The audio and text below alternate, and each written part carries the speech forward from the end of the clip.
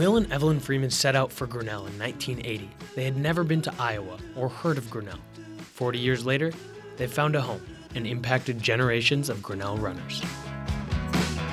We could take it slowly, or we could get insane. No one ever got anywhere by playing it safe. This is All Things Grinnell. I'm your host, Ben Binversi.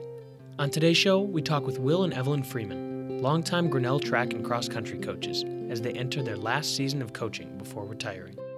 They reflect on what Grinnell has meant to them and share memories from years of coaching, mentoring, and learning. That's coming up next, after I remind you that the information and opinions expressed in this podcast are solely those of the individuals involved and do not represent the views of Grinnell College. An era is coming to a close in Grinnell athletics with the retirement of Will and Evelyn Freeman. They've coached at the college since 1980. Will leads the men's teams while Evelyn coaches the women's teams.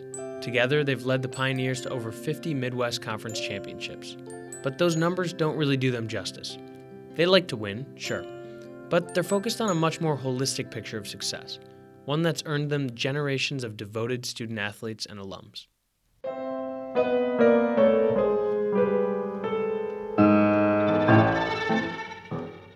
Evelyn was born in Hamilton, Ontario, Canada. Will is from Lexington, Kentucky. They first met at a track meet in Ontario. I was a high jumper, Will was a pole vaulter. A month later, I went down with my team to the University of Florida, where Will was living and training, and he asked me out on a date. I said yes, and the rest is history.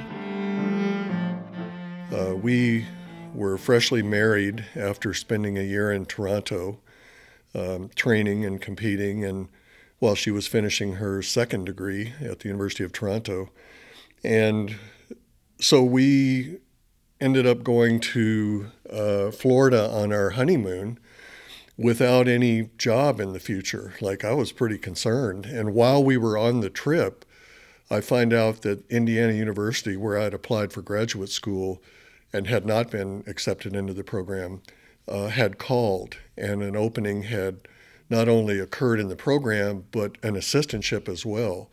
So obviously we took that, drove back to Bloomington, Indiana, and that was it. I mean, we started with nothing, and I spent a year there in an accelerated master's program in biomechanics. I was working with Dr. John Cooper, who was sort of the premier kinesiologist nationwide at the time. And so I was so happy to be working with him, and got the degree. And it was like the Olympic trials in 1980, turning in my master's thesis and driving to Grinnell all within days.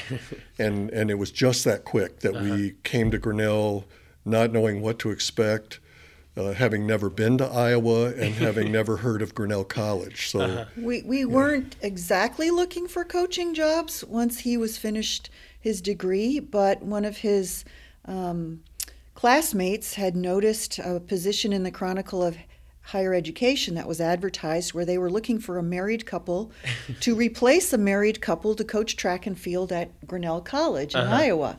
And neither of us had heard of Grinnell College. As a Canadian, I barely knew where Iowa was. Anyway, we decided let's apply for the job, and we did our phone interview, and they flew us down, and it was quite the interview process. Our very first interview here at Grinnell was with the student athletes, the track and field athletes, in a classroom in the old Peck. And we got out of that meeting thinking we just blew it, because every time they asked us a question and we answered, there was no response back from them. There was no smile, there was no nodding, there was no frowning, there was nothing. So we didn't know how we did, but apparently it all worked out. Yeah, that's interesting. Coming to Iowa without any conception of what you're kind of getting into.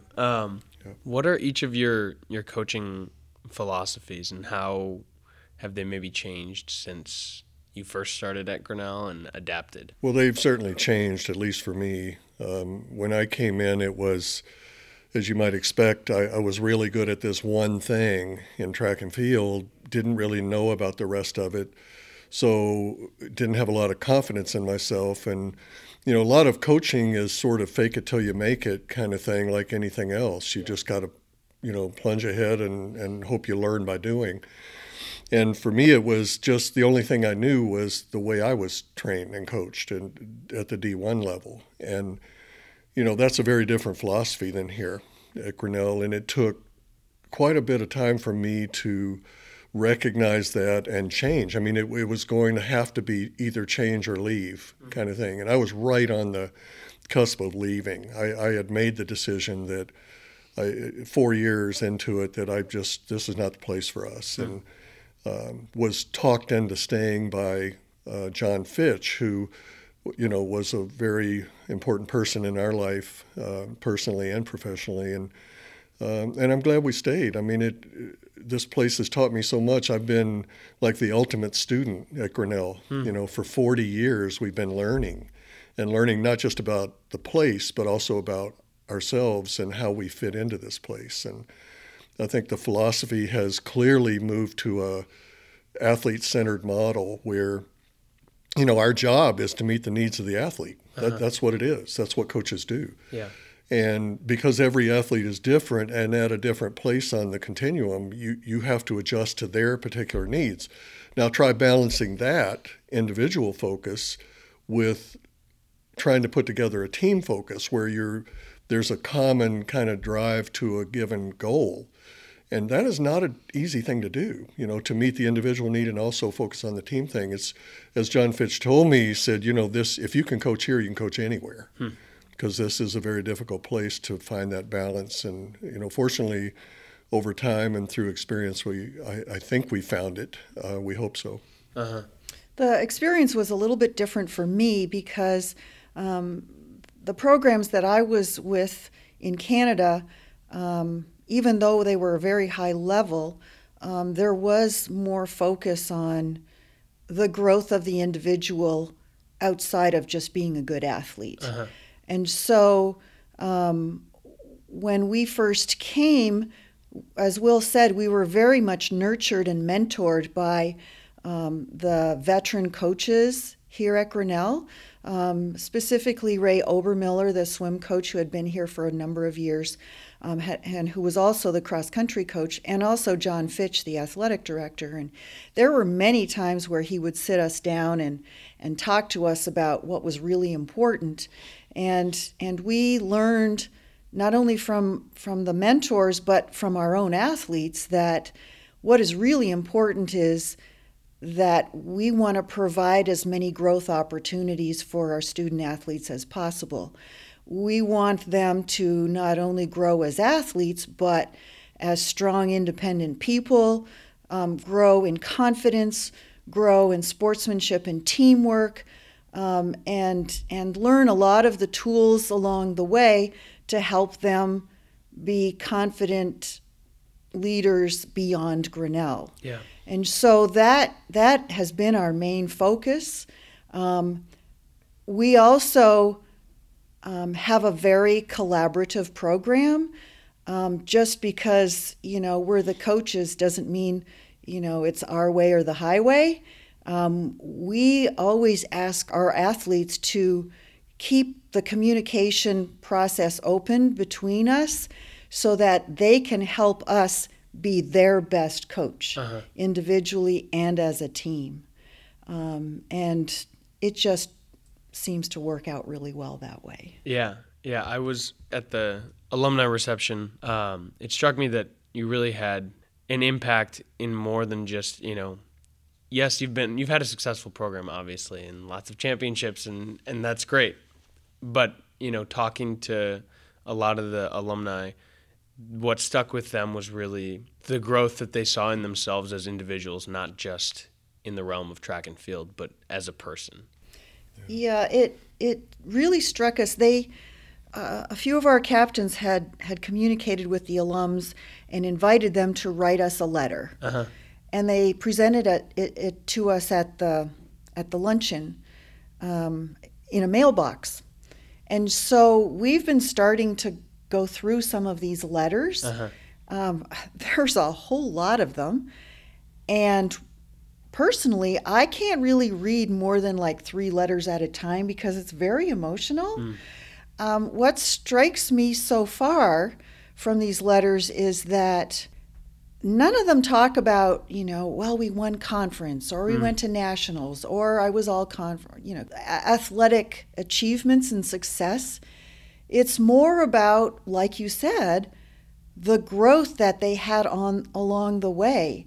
And, for example, this week and the next few weeks, I've been focusing some of our training time, our practice time on our mental training and our mental skills and tools and the way we think and our choice of thoughts during the day, not just during practice, and how we can be proactive in how we think and how that can affect our success, not just on the athletic field, but in the classroom and in life. And in those letters, there were so many of those little tools and stories and practices that we had used 10, 20 years ago that they remembered and appreciated and still use now. And that's just so reinforcing to us to know that what we're doing matters. Yeah. Not just now, but beyond Grinnell. Yeah. Yeah. Yeah, and we're in the business of athletics, and we don't unappreciate success. I mean, we prefer to win. We've certainly won some conference championships, but that is secondary. I mean, it's I don't even know the number. I mean, it's just not that important to me. Most of those trophies are locked up in a room in the Bear somewhere. And again, at the moment, when you're 18 years old, 21 years old, that's very important because you're immersed in it. You've committed a big portion of your life to it, collectively with your teammates, and so that is a very powerful experience. But I can tell you, having been one of those athletes and having had success as an athlete, as time goes on, you begin to see how little that really matters.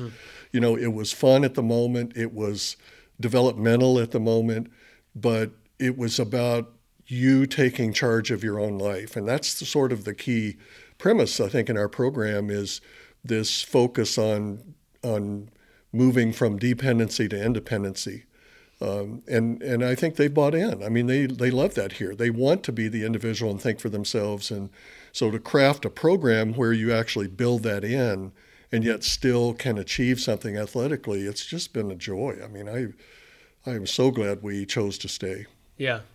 Running sports, perhaps more than a lot of other sports, there is such a big emphasis on individual growth, but the camaraderie that they felt as a team was surprising to me. And I've never been, on a cross or track team, so it's hard for me to imagine what that would be like, but it sounded even better than the teams that I have been on, where, it is maybe more like a team sport generally, like conceived as. Well, it's a little easier with cross country because you're all doing the same thing at the same time in the same place. It's a little more difficult to achieve during track and field, where it's like a 10-ring circus where, you got your throwers over here and your jumpers over there and your sprinters over here and your distance runners are running away. And so that takes a little bit more work, and we rely on our leaders, our team captains, to try to nurture that team camaraderie. Yeah, there's no question. Track is more challenging. I mean, the different event groups there's different science and biomechanics behind each event. Distance running is a cyclic activity. If you have good posture and you do it and do a lot of it over time progressively, you're going to get better. With the field events and the hurdling, it's different. I mean, you have to approach it differently. It's a different mentality that you're dealing with fast twitch athletes versus slow twitch.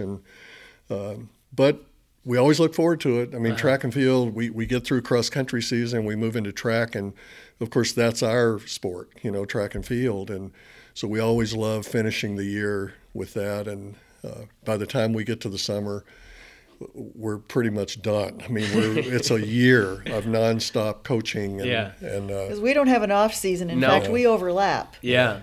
Cross country and track. So it's we appreciate our summers. And yet come late August and here comes the cross country team back in town. We are excited and ready to go again. Yeah. And they are too. So at a school like Grinnell, I'm sure you're acutely aware, and you were probably aware right when you started, that the term student athlete, student comes first. And I know coaches here take that very seriously. For both of you, how do you approach coaching in maybe a more holistic way because of that? Well, I think that's the right word, holistic.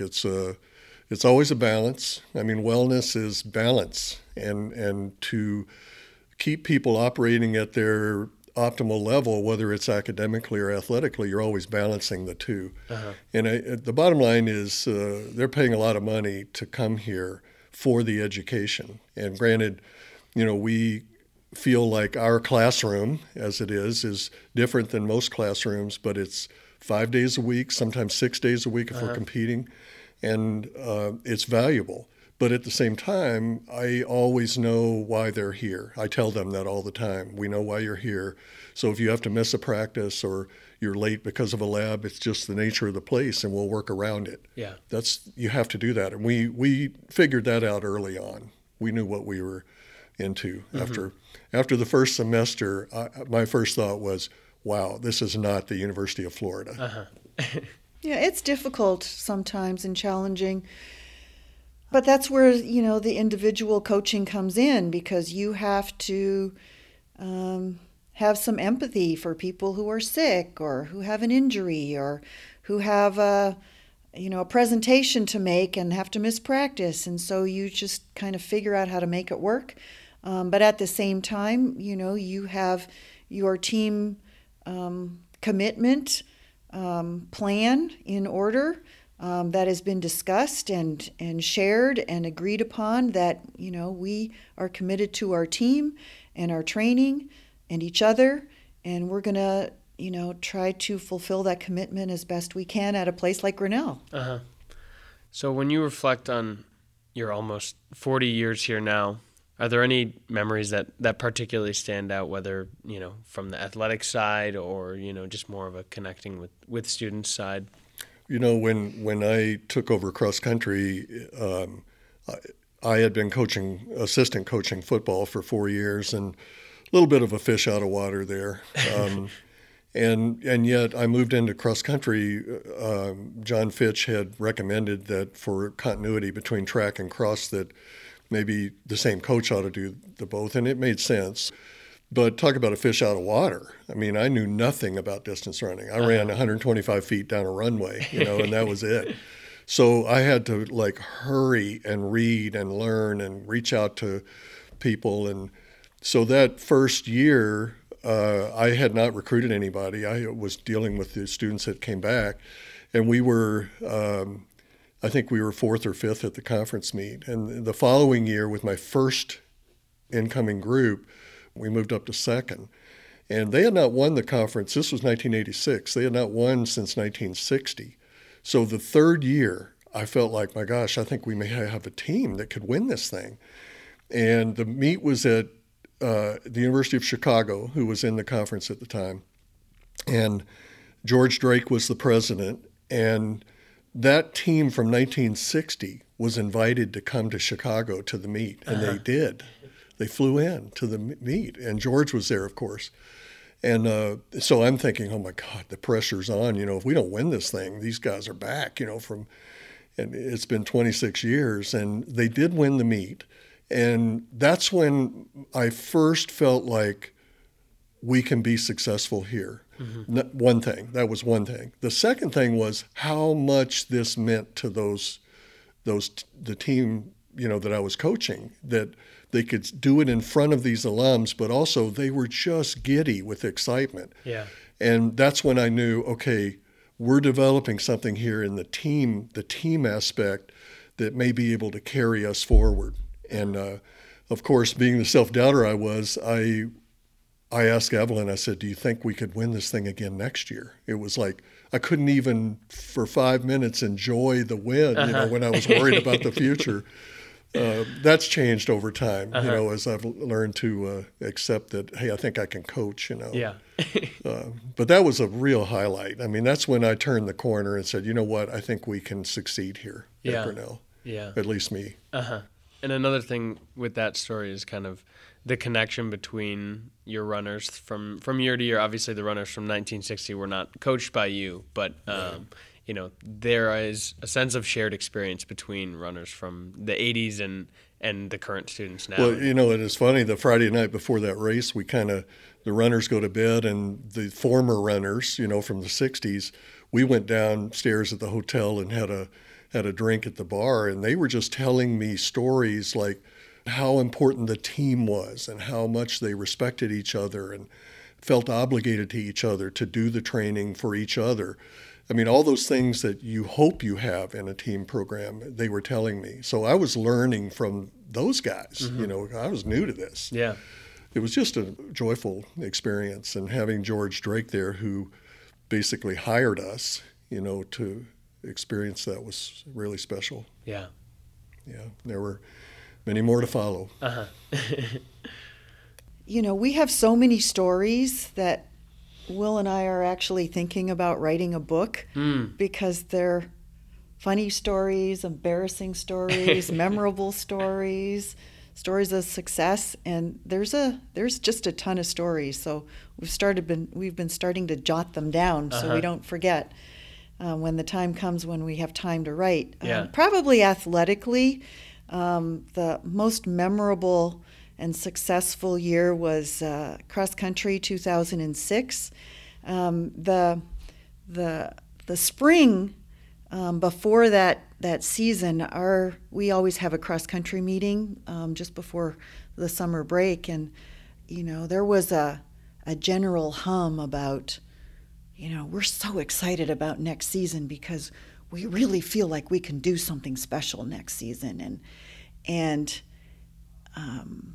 a lot of times, some of the women are afraid to even think that big. Mm-hmm. And it was really exciting to see that they were starting to think that big, not putting themselves up for failure or unreasonable expectations, but I'm so excited. Yeah. And that hum of excitement kept on going the entire season.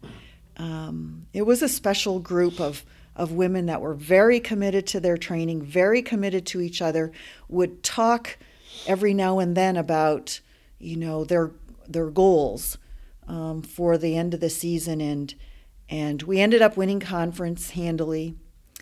We head up to St. Olaf for the regional qualifying meet to try to qualify for nationals in a snowstorm. Even George Drake went up to the meet to watch us, and we get to run 7 runners at the qualifying regional meet. 6 out of the 7 placed in the top 35. The top 35 are all region. And I remember the 7th person coming in shortly thereafter, looking for more people, in disbelief that all 7 had finished in the top 35 in the region, which is traditionally a very strong region. And I kept looking for more people. Anyway, we ended up winning the regional meet pretty handily, and then going to our first national meet as a team. We had taken a number of individuals in the past, but we went to nationals. That was another interesting experience because it was in Ohio at the Heart of America Park, which is a flat pancake course, and it had rained for weeks there. So the entire course was a mud pit. There were parts of the men's course that were underwater. There were sump pumps out on the course. We had talked about how are we going to handle this running in the mud? What size spikes should we use? Those kind of things. And we ended up placing 7th at nationals, the best national finish of any team at Grinnell College. even now. Sarah Spencer placed third in the meet. A number of them were All-Americans, and it was amazing. Yeah. A funny little ending of this story is that we had brought big football bags with us for our gear, and they were just covered in mud. Our shoes were just covered in mud. And we threw all those spikes into a garbage bag and threw them into the football travel bag. And at the airport, we were so overweight because we were carrying so much mud with us back to Grinnell. Gladly paid the extra money for that. Yeah.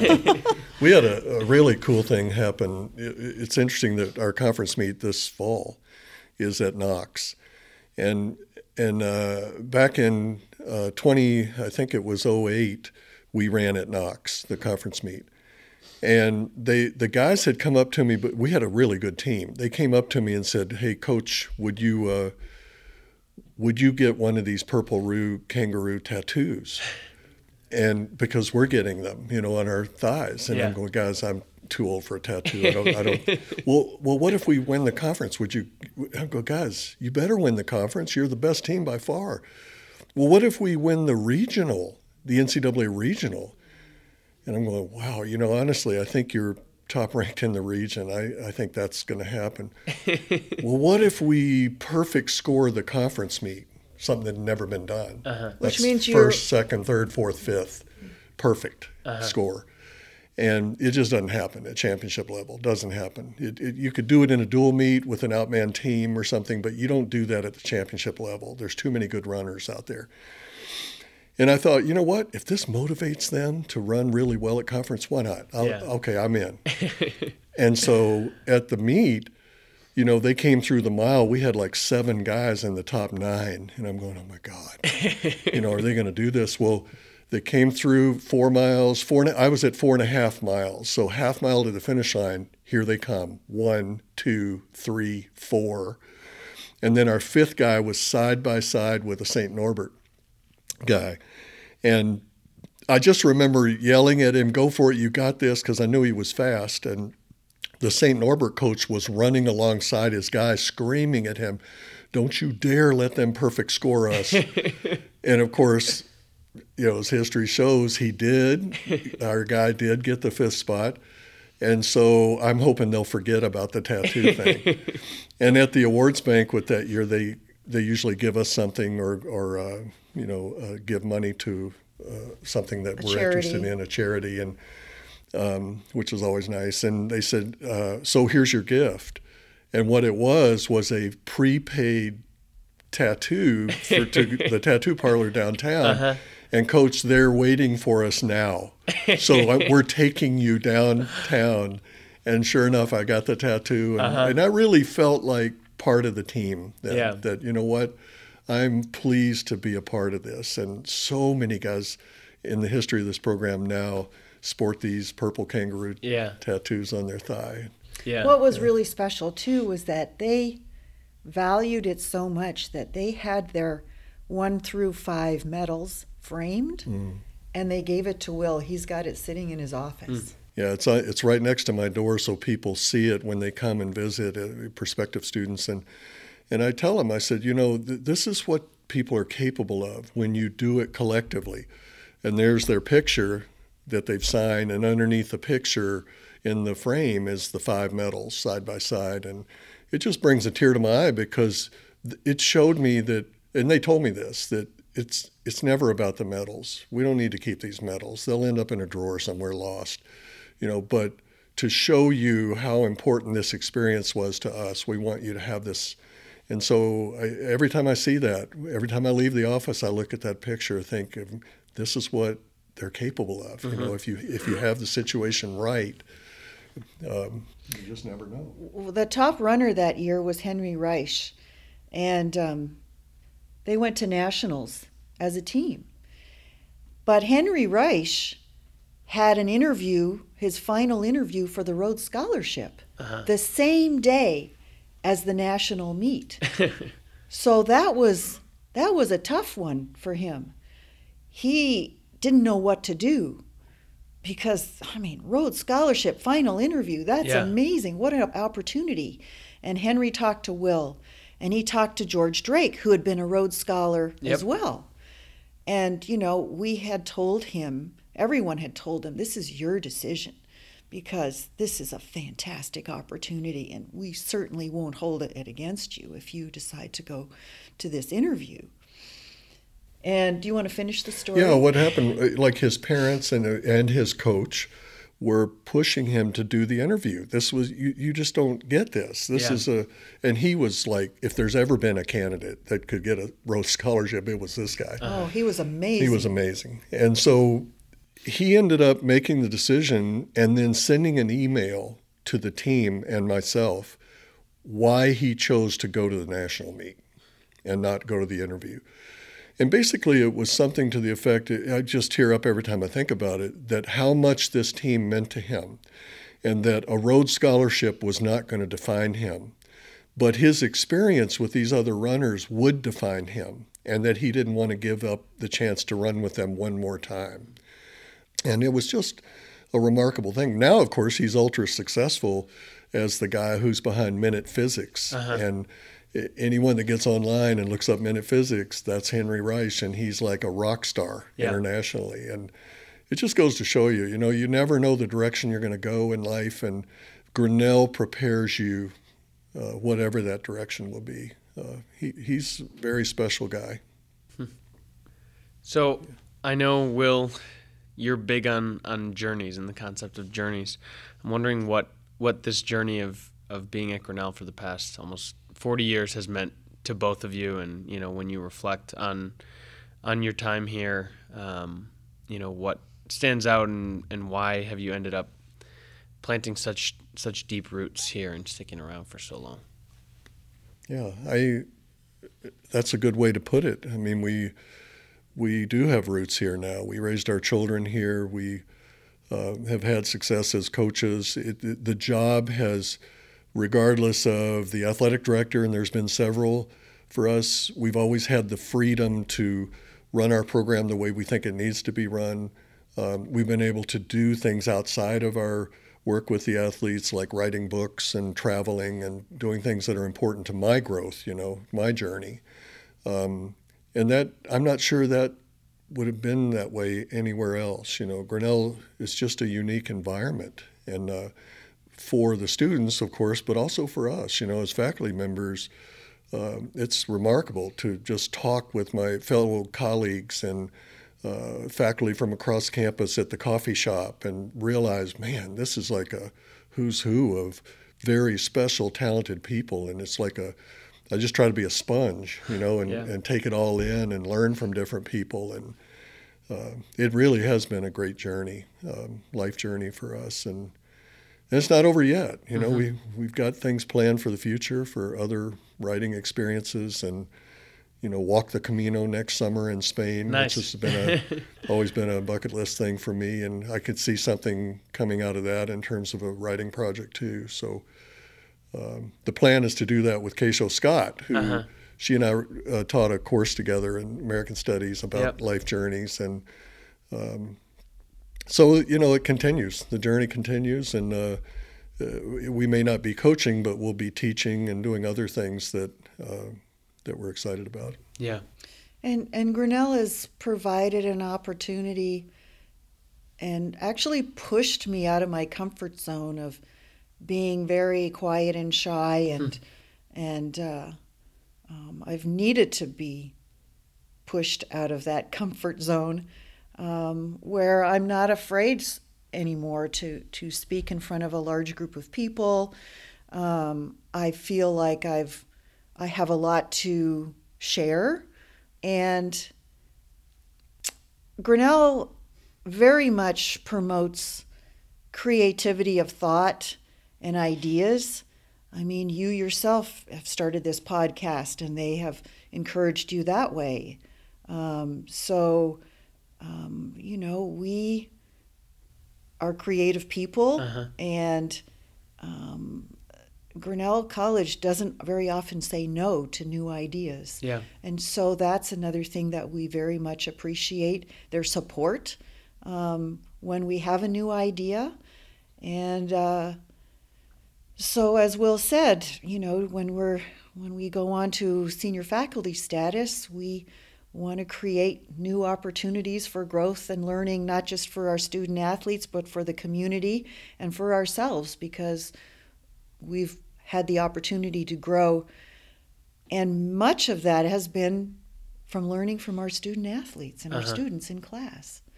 And no matter how old we are, we continue to grow. So, we'll be having more time to attend concerts and talks and things like that, where we just have not had much opportunity to do that. Yeah. So that'll be a nice little transition as well. Yeah. As I reflect on how we have changed over the years, we found our voice eventually. Evelyn clearly has found her voice, and she really was introverted early on. And so it's kind of been amazing to watch her develop. For me, it was more, I had a voice. Sometimes I've voiced too much, And as time went on, I sort of learned, when to say something, and that maybe less is more. And that another way of finding my voice was through writing, writing projects, and still feel like that's Grinnell has allowed me to do that, and I've found this other passion for writing that I feel like I can help teach people that way, even beyond my coaching years. Yeah. So it's exciting. I mean, where we are in our journey is we're still growing. Yeah. And that's what's cool about this. Yeah. Yeah, that's a great way to look at it. This is not the end, but just a transition, a turn, making a turn on the road of your lives. So even though you'll be done coaching after this year, at least formally, it's safe to say your impact will be felt for generations to come here at Grinnell and throughout the world as all of the Grinnellians disperse.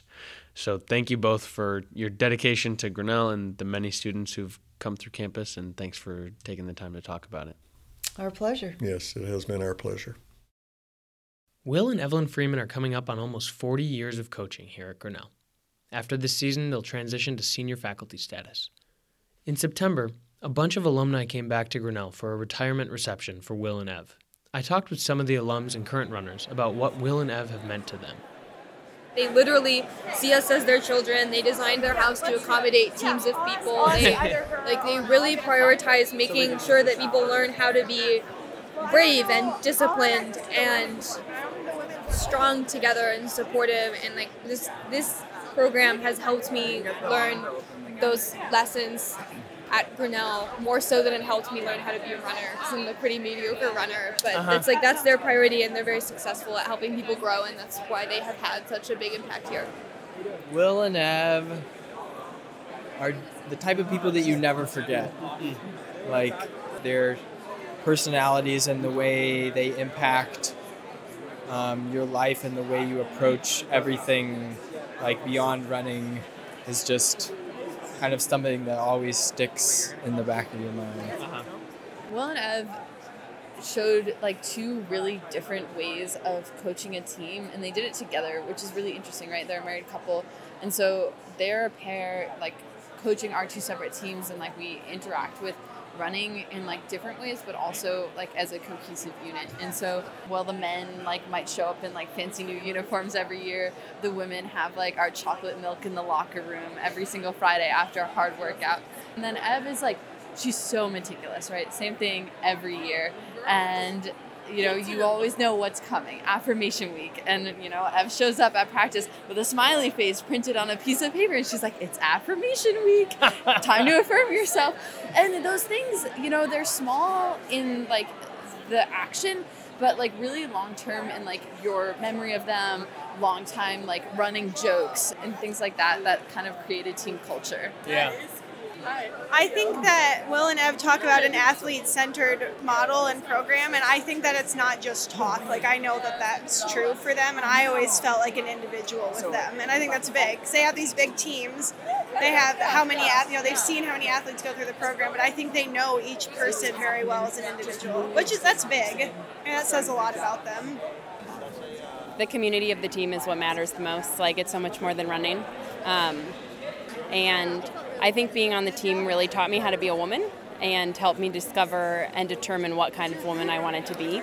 So from the physical strength of pushing through really hard workouts to everybody is beautiful, and we would shower together, and you see, like, we all look really differently, and we're all able to do this sport together was really empowering as a 17-year-old. To tea parties, to real talk on runs, to everybody, like going to a team meeting and everybody's voice matters, whether you're a first year who started 2 weeks ago or you're a senior who's about to graduate. That was really empowering also, and all of those things coming together to mean, like, this is who I want to be, and it really helped me to define who I was and who I wanted to be.